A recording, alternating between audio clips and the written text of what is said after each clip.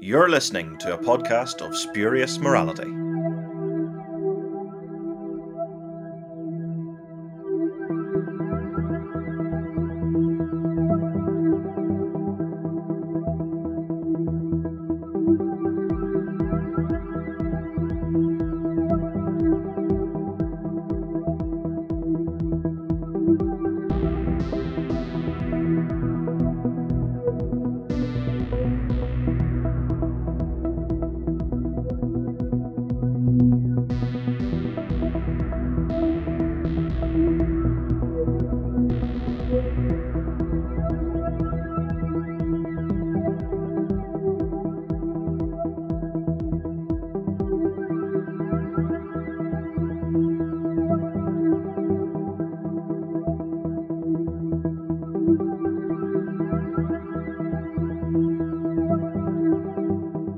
Hello and welcome to a podcast of Spurious Morality.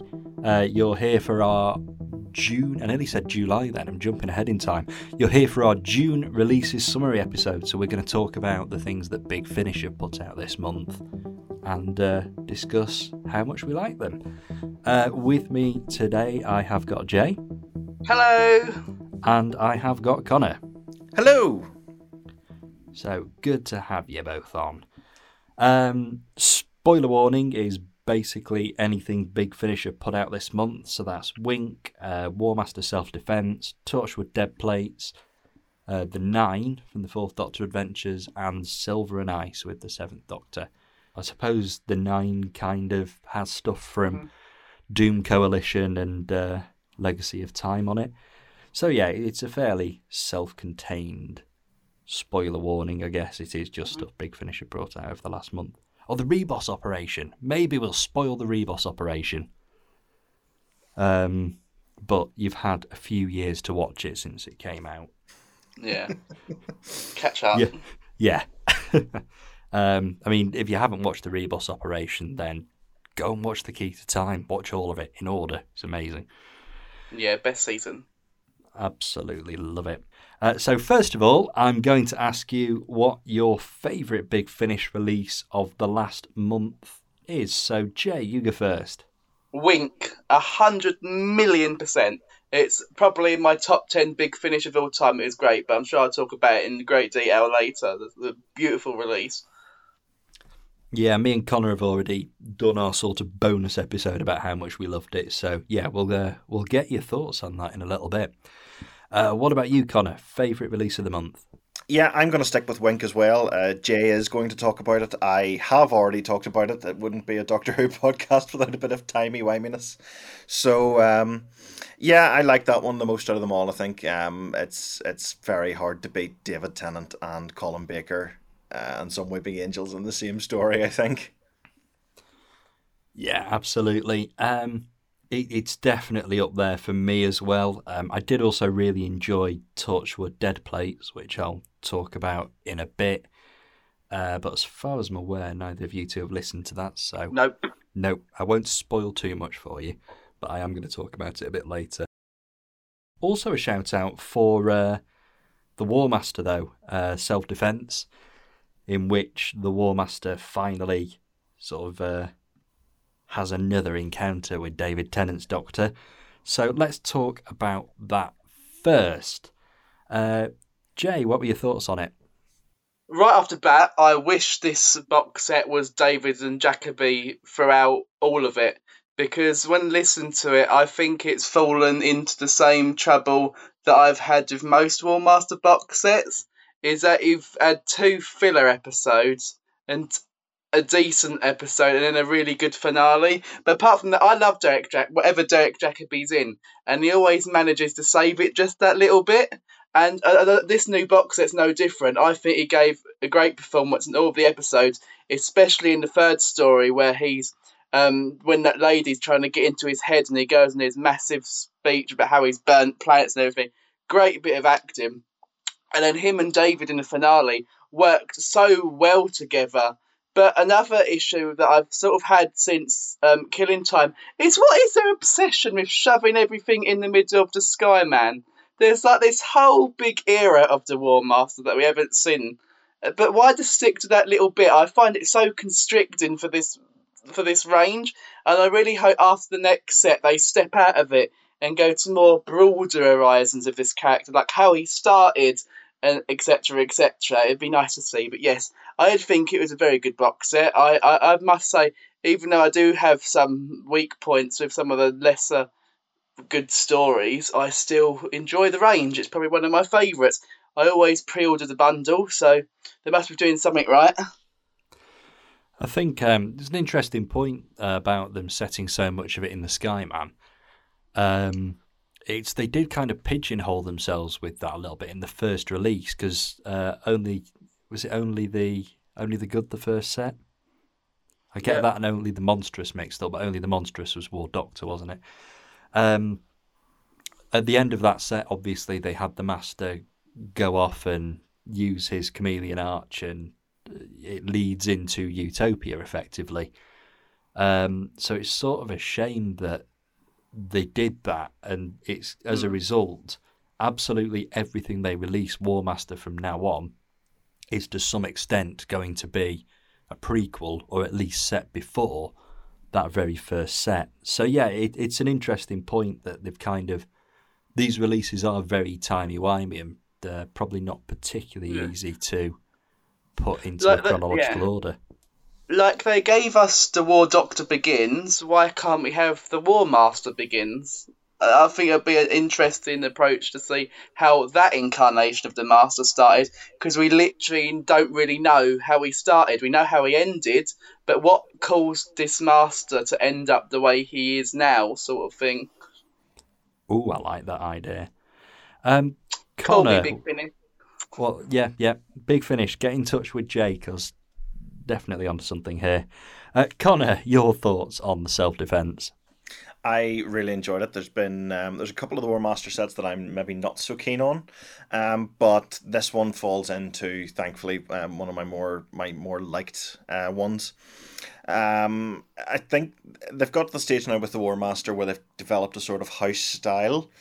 And in particular, it crops up in a few places. Basically, the entire set of Master of Callus, the Forest of Penitence in this set in particular again, and I suppose the one that always comes to mind as well is the Survivor from Rage of the Time Lords, the very first episode in that third set, which is where you have the Master sort of infiltrating his way into a group of very flawed characters, letting their personalities, and he sort of takes a back seat, letting their personalities and flaws sort of build up and interact with each other, and then he steps in at the very last minute, takes advantage of everything he's learned, and just completely decimates them.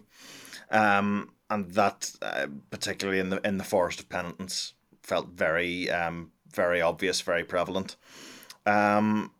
The other stories do slightly move away from that. I enjoyed the players quite a bit. I maybe wasn't so keen on Boundaries because it makes a big deal of revisiting this, the world from the Skyman and bringing Cole back, but then it sort of abandons it in favour of what is basically a completely different environment and a completely different threat. Which I thought felt a little bit weird. Only the good. There are gaps between those stories. You could have brought the Master and Cole back from that era, without necessarily involving the Skyman, which I should say is pretty much perfect, and I love it. So yeah, that would be my only note, my only criticism as far as that. That would be my main criticism that's out there. But then we get that last episode with David Tennant, and we get a wrong righted from 2007, which is that Jacoby was only the Master for really a couple of minutes at the end of Utopia, and we didn't get a lot of interaction between the Master and the Doctor. We get that here. I love every single minute of it. I love in particular that the Doctor sort of has an almost PTSD response when he realizes that the Master's manipulating everyone, and he's got a plan and he's about to win. It's really, really unsettling to have the Doctor almost on the verge of panic throughout that one. or sort of, as it goes on, the Doctor feels more and more unsettled and it ends up in outright panic at the end. I really, really liked that. It was so well done. Mm. So yeah, I really did enjoy it. I thought it was a great set, and I'm looking forward to re-listening it some point soon. Mm. I think it did maybe suffer is the wrong word, but there's definitely a sense in there that as you're listening to it, you know the 10th Doctor's coming up in that final episode, and you kind of just, you're waiting for it to happen. And I think automatically it kind of puts the first 3 episodes at a disadvantage. They're not the feature episode. They're not the one you're sort of Like really Rage looking of the forward Time to. Lords, really. Rage of the Time Lords is kind of similar with McGann when he pops up. That's what, personally, when I was listening to it, that's sort of what I was thinking of. Are we going to pop up near the end? Yeah, and it's happened with the River Song sets as well. When sort of the first River Song set, for example, it was very much the Eighth Doctor's in it as well. The Eighth Doctor's going to meet River Song in this set, but it is only in the last episode, and you do kind of find yourself throughout the first 3 going, "Oh, is the Doctor here yet?" It's very difficult, I suppose, to sort of take that step back and go, well, I'm not listening to Doctor Who here. I am listening to the War Master. The Doctor is just a guest character, and actually it's Jacobi's Master's the main character. It's his series. And it is a bit of a step back, isn't it? It is a bit of a process to just actually sort of go, it's not Doctor Who. It's Master Who. It's Master Who, exactly. But I was just thinking, like listening to you talking about it, I thought I just think it'd be really interesting if they had done this set with all this cult stuff and they'd have put the Doctor in all of the Master's adventures, like as the Master sort of thing, like they did in Trial of a Time Lord. I think it'd be quite interesting actually to, you've got the scenario of the Master is on trial, and it is a little bit Trial of a Time Lord like. It would have been interesting to kind of have the Master as a slightly unreliable narrator, and maybe even have the Doctor as the villain, quotation marks, That so much in better one of than these what stories. I would have done. So actually, yeah, I really like that idea, and that's something they could play with. I suppose, in a way, it has been explored before because they did the Doctor and the Master body swap kind of thing, but that's not what I'm talking about. I am talking about essentially the Master telling a story but putting himself in the Doctor's shoes and putting the Doctor in his shoes. It could be quite interesting. I do think that self-defense, I do think that the highlight of the set was absolutely that final episode. Whether or not it was the fact that David Tennant was in it, and obviously it was brilliant because anything David Tennant touches that's Doctor Who related automatically turns to gold or something like that, Dalekanium. But I think that it was genuinely the strongest episode of the set, the strongest story of the 4, but it was kind of the big season finale as well. It's like saying The Parting of the Ways is the best episode of Series 1. Is it, or are you just saying that because it's the big epic one that sticks in your head because it's the finale?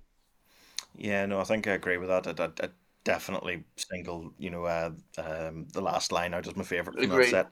It was interesting what you said about the Master being an unreliable narrator, because I think there was a little bit, there was a little bit of that in Boundaries, where the Master says, or he says something. It's the people being turned into trees, and sort of roots growing down into the earth, and the judge or magistrate or whoever it is interrupts him and says, "Hold on, that's what just happened to you outside in the forest. You're making this up." The Master might well be. We have no idea, making this entire testimony up. For all we know, the events that are supposed to take place in the Skyman there, maybe didn't. That was how I thought of it when I was listening to it. So we can't actually trust the Master's testimonies to the court in this either.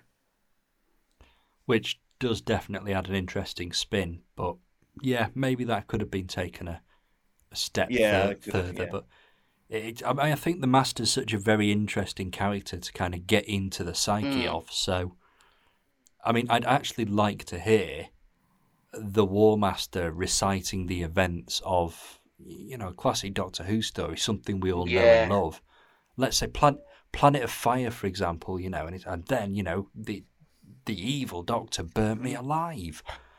But just hearing a Doctor Who story from his perspective That'd be very could good. be sort of something Take very my money. interesting.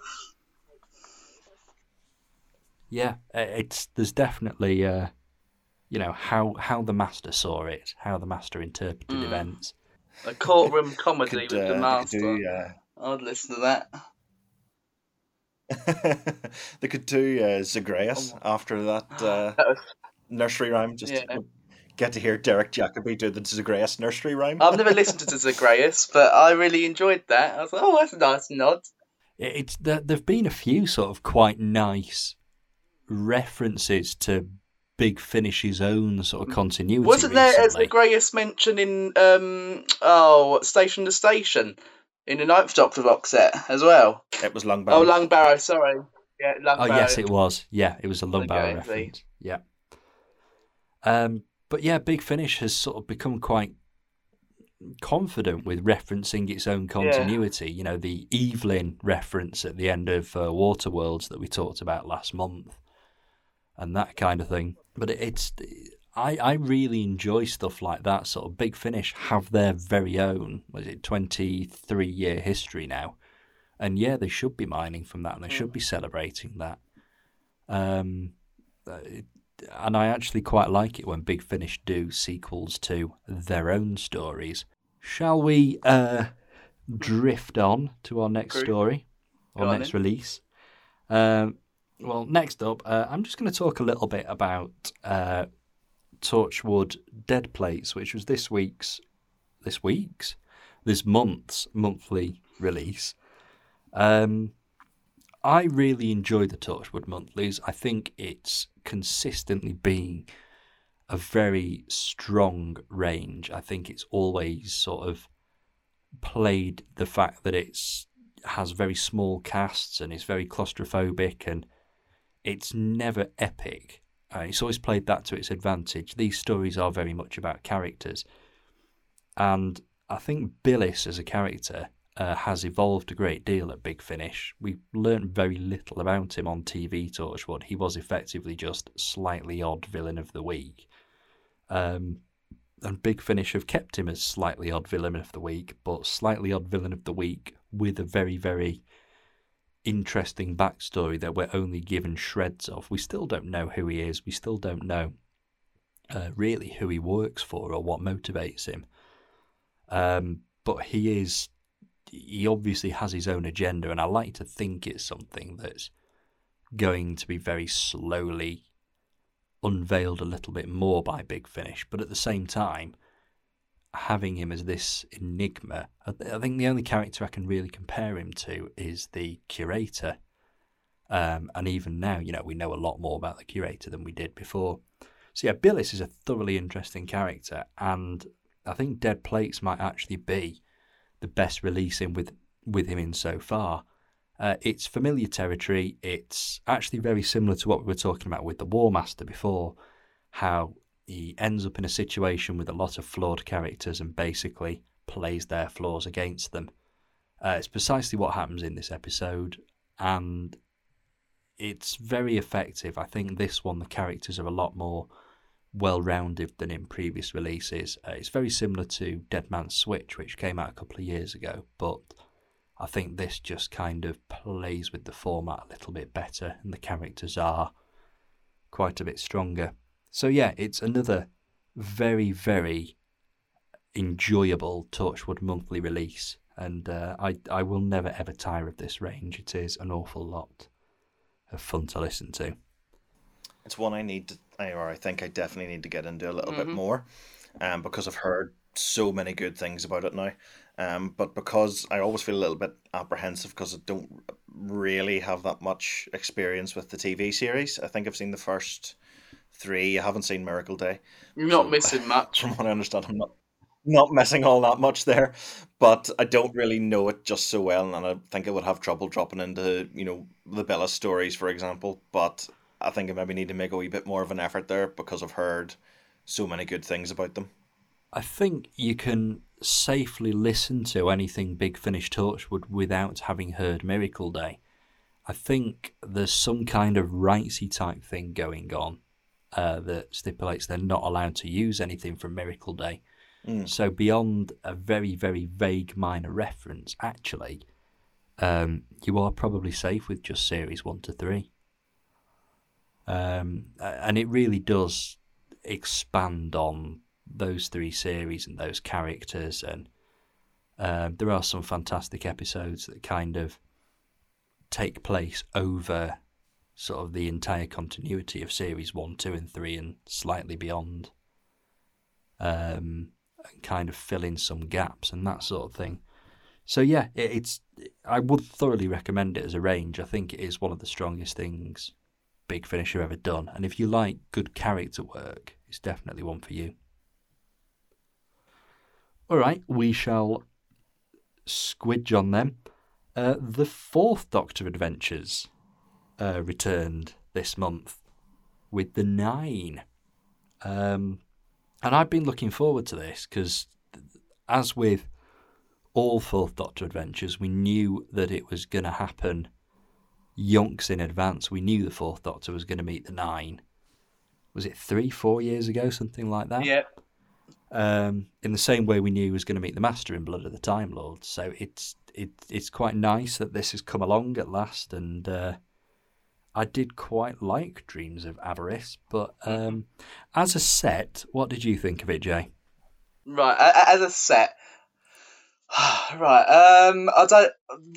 2 of the stories I didn't really gel with at all. The only story that I really gelled with, hang on, just making sure Connor hasn't got a sniper aimed at my head, was the Dreams of Avarice, which I really, really enjoyed, and it's really climbed up my favourite 4th Doctor audio list. I just found it such a funny script. I haven't cackled that much listening to a Big Finish audio in ages. And I love the police officer that he gets lumped with, and I would pay so much money just to have the doctor and this policeman. Sorry, Margaret, give me the policeman instead, because they were so funny together. And yeah, I really enjoyed it. The second story, Shell Shock, I thought was a very, very good premise for a story. I just don't think it was executed very well, and I really struggled with the accents. And the last story, Peak Season, I thought was sweet, but I don't think it was very much for me. 2-part Tom stories aren't really anyway, but yes, very much enjoyed Dreams of Avarice. Yeah, that's my review. Hiding now. Okay, let's take a deep breath and Connor, what did you think? Well, I'm almost a mirror image there of Jay's opinions. Okay. So I wasn't. I should preface this by saying I really love. What's the name they use for the 9 and the 11? Is it the Collective? I've heard people refer to them as the Collective. Yeah. Yeah, I really do like them. Because it's quite fun that you get different actors doing different interpretations of the same incarnations, but then they get to do their own twist on them. There's that bit, there's the one when the 9 meets the 11 and he's like, oh, you do that one differently. So I do like that, and I really like John Heffernan as an actor, but I don't think he gets a great deal of material to work with in Dreams of Avarice. I think whenever I listened to it, I made a note. It was like, take a shot every time someone says the word things. So yeah, but it wasn't. I can see myself maybe getting to like it a bit more on re-listen in future. It's definitely one I'm willing to change my mind on. I liked Shell Shock. Interestingly, I'm wondering, is that maybe Christopher Naylor's audition piece as Harry? Because when he turns up as the British officer, he's pretty much doing the Harry Sullivan voice, and that was like, oh my goodness, I I'm really looking forward to hearing him again in some new Fourth Doctor adventures. I think they've said they're going to do some new material with Harry and Sarah at some point in the future. I'm really I looking hope so. forward to those. I absolutely loved Peak Season. So I did. I love there's like this slightly heightened, fantastical atmosphere, running throughout it. It's really, really funny, and actually, that final cameo, I laughed my head off at. That was really well done. I love the ending of that one where they're all running from him. Yeah, yeah, it's like John when I say run. Yeah. Yeah, so I did really like that, and it's one I definitely will include if I ever do a Fourth Doctor favorites marathon.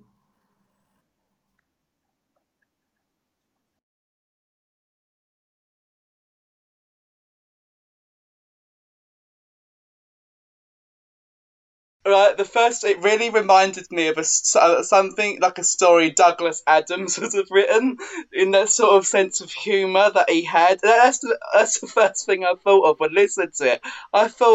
Because in my opinion, Guy Adams is a very Douglas Adams like writer. Some of the stories he's done are very Douglas Adams esque. I don't know if Connor agrees with me because he's a big Douglas Adams fan, but always the impression I get when I listened to a Guy Adams story, and I got it majorly during Dreams of Avarice, and I think that's why I liked it a little bit more. Like, I know it's not meant to be set in that season, but it's a story I could vividly imagine being in, like, season 16 or season 17 with the humour that it had. But yes, I really enjoyed Dreams of Avarice. Sorry, I, Connor. Actually, I think you've got a really good point there about Guy Adams generally. Has Guy Adams actually written anything that's meant to be set during season 17? Because I'd like to hear that. I genuinely think that. I think you're onto something there. Yeah. No, I can definitely see, where you're coming from there, Jay. Um, as I say, it's one I'll be happy to change my mind on. I do love the imagery of the Nine stealing a planet. That's, I suppose, inevitable for the Nine. Um, and I did quite like the bit where they got stuck in his head, actually, and they start, seeing the different versions of him, or the different personalities sort of come to hunt them, in his through his mind. So that was something that I did like about the Dreams of Avarice. I suppose the obvious question to ask at this point is, would you like to hear from more regenerations of the Yes. 11, the 9? Yes, absolutely. Because we've heard 4 now, haven't we? We've heard the 8, the 9, the 11, and the 12. Yeah, there's one story I really do want to see with an incarnation of the Nine. It's something. It's a concept that me and Connor spoke about yonks ago. That because apparently the 10th incarnation uses hypnosis. So he sort of imagined that character in the 3DA setting where he thinks he's going to encounter the Master and has the 10 instead, and that sort of dynamic with like Sarah or Liz. I think that'd be really good. I'd like to see that incarnation in a 3DA setting. I'd actually quite like to explore the earlier regenerations, the 2 where it's only 2 voices in the head, or the 3, or so it's not as busy and you've not got as many sort of interrupting voices. And I suppose, the way the character would react to its other selves would be very different, because, having 3 voices in your head must be very, very different from having 11. So yeah, I'd like to explore those earlier regenerations at some point. But I think the character as a whole has so much more mileage. I know some people sort of complain about overuse of the 11. I just don't get it at all. I thought the 11 box set we got last year, Very good. it wasn't my favourite release ever, but it did show kind of a new side to the 11, and giving the 11 Very their good own box set. I episode. enjoyed it. It really did do wonders for a character that has been used quite a lot and has appeared a lot and has met quite a few doctors. It's interesting you bring that set up, actually. I'd love more box sets that are like Doctor and Villain. sort of thing that builds up on their dynamic sort of thing, like the 11, and it's the Doctor and it's Villanova 3 stories to really get it, like character studies.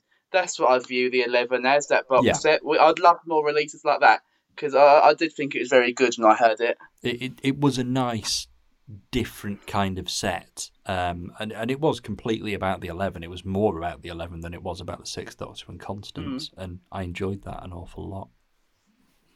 But let's stick to June. The next thing we're going to talk about from June then is Wink. So obviously my thoughts and Connor's thoughts can be found on the bonus episode we did around the time it came out. I'll tweet a link sometime soon so you can catch up with it, listeners, if you haven't heard it. But Jake, Wink, you enjoyed it, didn't you? Oh, did I enjoy it? Yes, I did. Lisa McMullen, because of this stuff, because it was like this beforehand anyway, but every time I see her name on a release, I have a massive smile, because I think she has such a way with writing characters, especially side characters, and make them interesting. And I think she very much succeeded with Wink. I think with the Out of Time trilogy as a whole, it could have been so easy for them to be like, oh, lockdown, quick, bash out 3 stories because we got Tom, we came in with David. But it didn't feel like that. This story had so much heart in it, beautifully written, a great concept, a planet where people can't see. What a great planet to have Weeping Angels on. The sound design, everything about it was so good. And I know some people I've seen in other reviews saying that David and Colin were the weakest relationship between the 3 stories we've had. I disagree. I think it's one of the strongest because they're so vastly different from each other. We've got Ten, who's all happy and jolly, bouncing up and down, and Colin that's more grumpier and sarcastic. And I think it gelled beautifully, like that scene in the TARDIS where Ten's trying to tell Six about the Weeping Angels. And he's like, of course I know what Weeping Angels are. Why are you telling me? It's such a funny script, great writing, and Lisa really capped off this trilogy with a banger. And I reckon it's going to be one that I'm going to revisit quite often. And I really hope they're proud of it because it was a very, very good story. So yeah, that's my review of Wink. 10 out of 10. Solid 10 out of 10, not just any 10 out of 10. Yeah, I completely agree with all of that. I mean, as I said on the episode at the time, I really enjoyed it, and I think that actually having 2 very, I mean, 10 and 6, they're both very sort of brash and confident and loud doctors. They're the kind of doctor that walks into the room and goes, I am now in charge of this room, and you're all going to do as I say, and everyone does as they say. And that was played off quite nicely. That they both wanted to be in charge. They were both playing at being in charge. Good cop, bad cop sort of scenario. Good doc, bad doc. Yeah. I know we talked about it previously, Connor, but have you sort of any, now that it's been a little while, have you any sort of further thoughts about it or anything else that you'd like to bring up? It's one I risk. I with the Out of Time one, the other 2 Out of Time ones, I have re-listened to them quite quickly. I haven't got round to doing this one again. So I'll stand by my comments from the bonus episode. I stand by. I think with a little bit of time to sort of reflect on the other 2 and compare this in my head, I think I'm happy to say it's the best of them. I think it has the most unique premise and makes the best use of, I suppose, the angels and, as you've mentioned there, the a planet that where the people don't have the concept of sight. I think it makes the best use of that. So that's not to say that the other ones weren't interesting or good, because they were, and I love the whole trilogy. I'm really looking forward to doing the 3 back to back. But yeah, I think Wink maybe just stands a little bit above the other 2. Great. A little bit of hindsight now.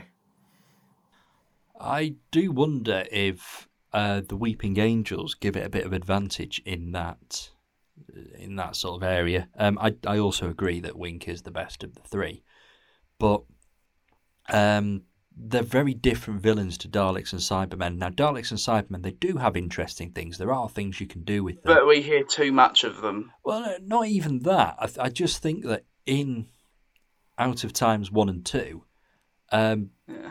they were very much used as sort of villain with gun that goes around shooting. Bang, bang. Yeah, exactly.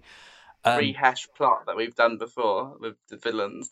I think I'm going to, sorry for interrupting what you were saying though, Johnny, but I think with Daleks and Cybermen, there's only so much that you can do with them now, and I think there's much more space to be creative with the Weeping Angels, and I think that really stands out, because you got a Dalek shouting in Out of Time 1, then you got the Cybermen doing their Cybermen thing in Out of Time 2, but you've got Weeping Angels doing something really creatively new and fresh for them. I did think it did stick out like a sore thumb, but I did enjoy the trilogy as a whole. So I'm not like, go to hell, that's bad.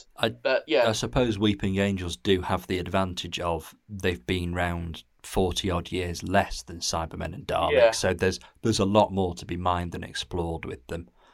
I mean, I do think you can still do interesting things with the Cybermen. It's, a few years ago we had Warzone, for example, in the monthly range, which, I mean, it's in my top 5 Cybermen stories ever. It's absolutely fantastic. I've not heard that. But the thing is, it's not even a Cyberman story. They're not in it. So, yeah. Oh, I know that's left you with something to think about. It's one of the best Cybermen stories there's ever been, and the Cybermen aren't even in it. And you're completely right. You're completely right in that it's so accurate. I know we're getting very slightly away from this month's releases, but I don't think I agree that the Daleks and the Cybermen are used uncreatively in the other 2 Out of Time ones. I think there's maybe an argument to be made with the Dalek one, but like the Daleks are the main villains in Doctor Who, and that's the way they're used in that one. They're a threat. They're a sort of unstoppable wave moving throughout the cathedral that the 2 Doctors have to get out of the way of and have to work around. And they're maybe they fall, I think, more into more of a background role as, the 2 Doctors sort of chat to each other and get that perspective from the 2 points in their lives. The Cybermen, I would argue, aren't just a bang bang shooty, force in Out of Time 2, because you get that time travel plot with them sort of moving back through it's Joseph's life, I think, and that the leader in it, or the scout one, the recon scout Cyberman, does feel quite threatening and does feel a little bit more individual than the other ones. So yeah, I would argue that Out of Time does actually use all 3 of them quite well. No, fair enough.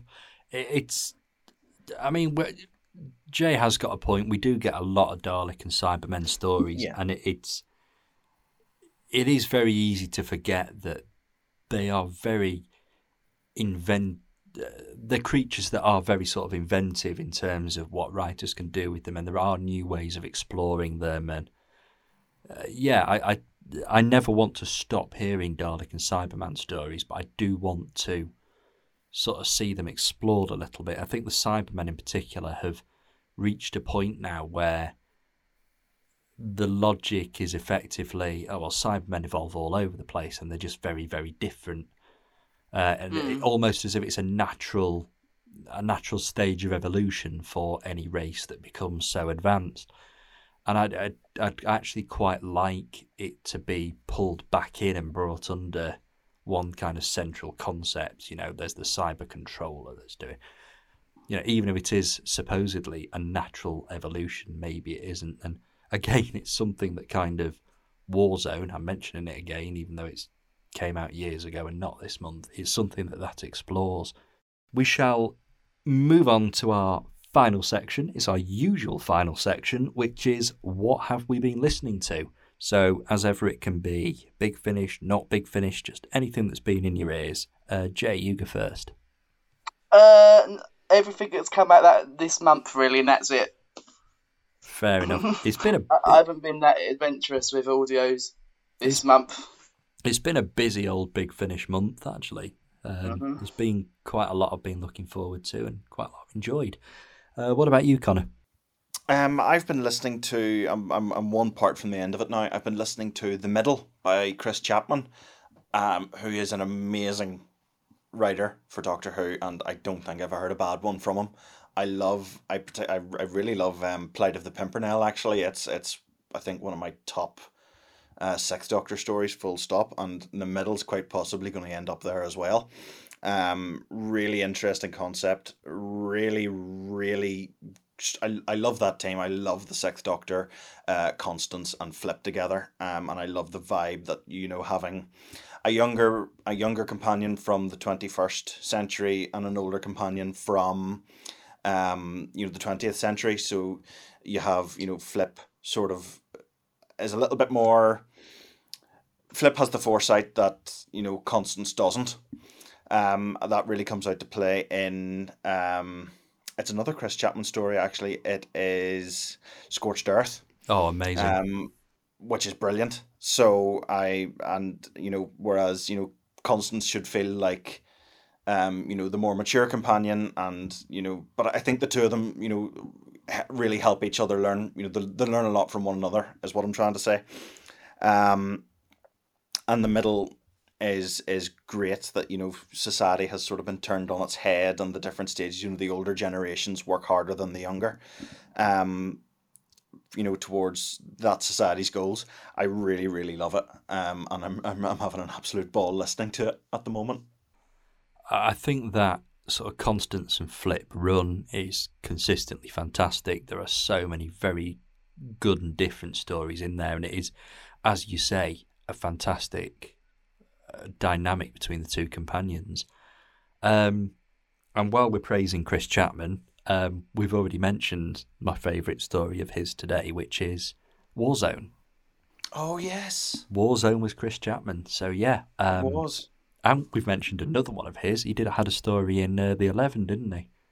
So it's sort of stealthily been quite a Chris Chapman heavy episode.